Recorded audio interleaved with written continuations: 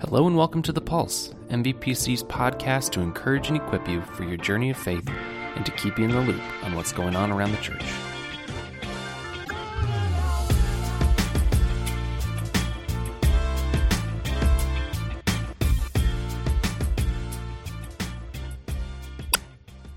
Hello everyone and welcome to episode 35 of The Pulse. My name is David Miles and I'm a part of the pastoral staff at MVPC.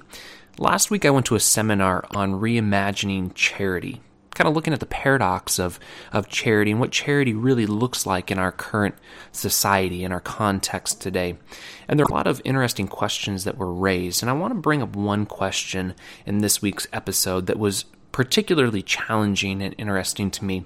And the question was this: what if we stopped trying to meet needs and began pursuing flourishing? Let me say it again. What if we stopped trying to meet needs and began pursuing flourishing? Now, at the end of the day, this doesn't mean that we don't meet needs. So let me just clarify that. There are needs that will present themselves. There will be crises that require us to help meet needs within our community. But what if the goal of charity was not to meet needs? What if charity was much broader and bigger picture than that? What if charity was something that really looked to help people reach their full potential and live a life in the fullness that God really intended for people to live in? Now, this is so much more than just providing a meal. This is so much more than just providing financial assistance. This is really recognizing the fact that we have been created in the image of God. And so how do we help people experience the fullness of life as God really intended for us to experience it? And this is so much... This requires a great deal of relational connection. One of the things that was said during the seminar was this, that we aren't supposed to feed people. We feed animals. We eat with people. There's this relational component that is so central to charity, but oftentimes it's overlooked. We look at it as simply a transaction, something that we do to someone or for someone, rather than something that we engage in with other people. As I think about my own life, it is so easy for me to simply provide money to meet a need. It is so much more challenging for me to invest the time and energy necessary to actually engage in relationship with people in terms of charity. It takes a lot more time. It takes a lot more sacrifice to clear my schedule to be willing to spend time with people that might be at a place where they really could use some deep relational connection, where they could use a friend, where they could use counsel and advice. And yet this is very much at the heart of what it means to be a follower of Christ. To be a follower of Christ means that we are engaging in community with others. And so when we think about charity, how do we think about charity in such a way that it puts a great deal of emphasis on the relational component, not simply meeting a need?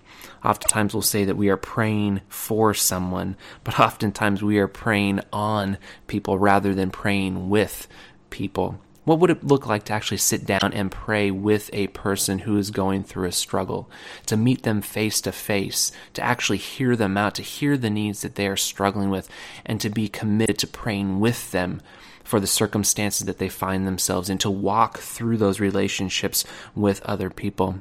In many ways, this is a part of the discipleship process, to walk with people, to walk alongside people, to journey together through life with one another. As a church, I believe this is an important function that we have when it comes to engaging in our community. And so as Maple Valley Presbyterian Church, I guess our question that we really need to wrestle with is, what does it look like for us to walk with people through difficult circumstances of life, through challenging circumstances that really require so much more than simply meeting a need? How can we be intentional about the relationships that we have with people? How can we invest in those relationships? Oftentimes these challenges, these circumstances where charity is required, come from out in the community. They're from people that we don't necessarily know, and yet they're great people that are facing difficult circumstances that really need to experience relational connection, that need to experience the love of Christ in a very tangible and a very personal way.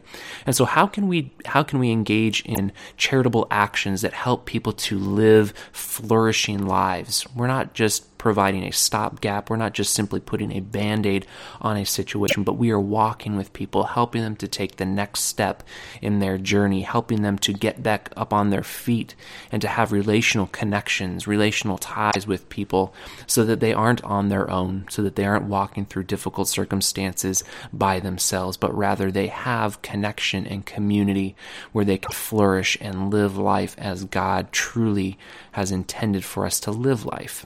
Now, this is a big question. It's not something that we are going to answer in one podcast, but it is a question that I think we need to wrestle with.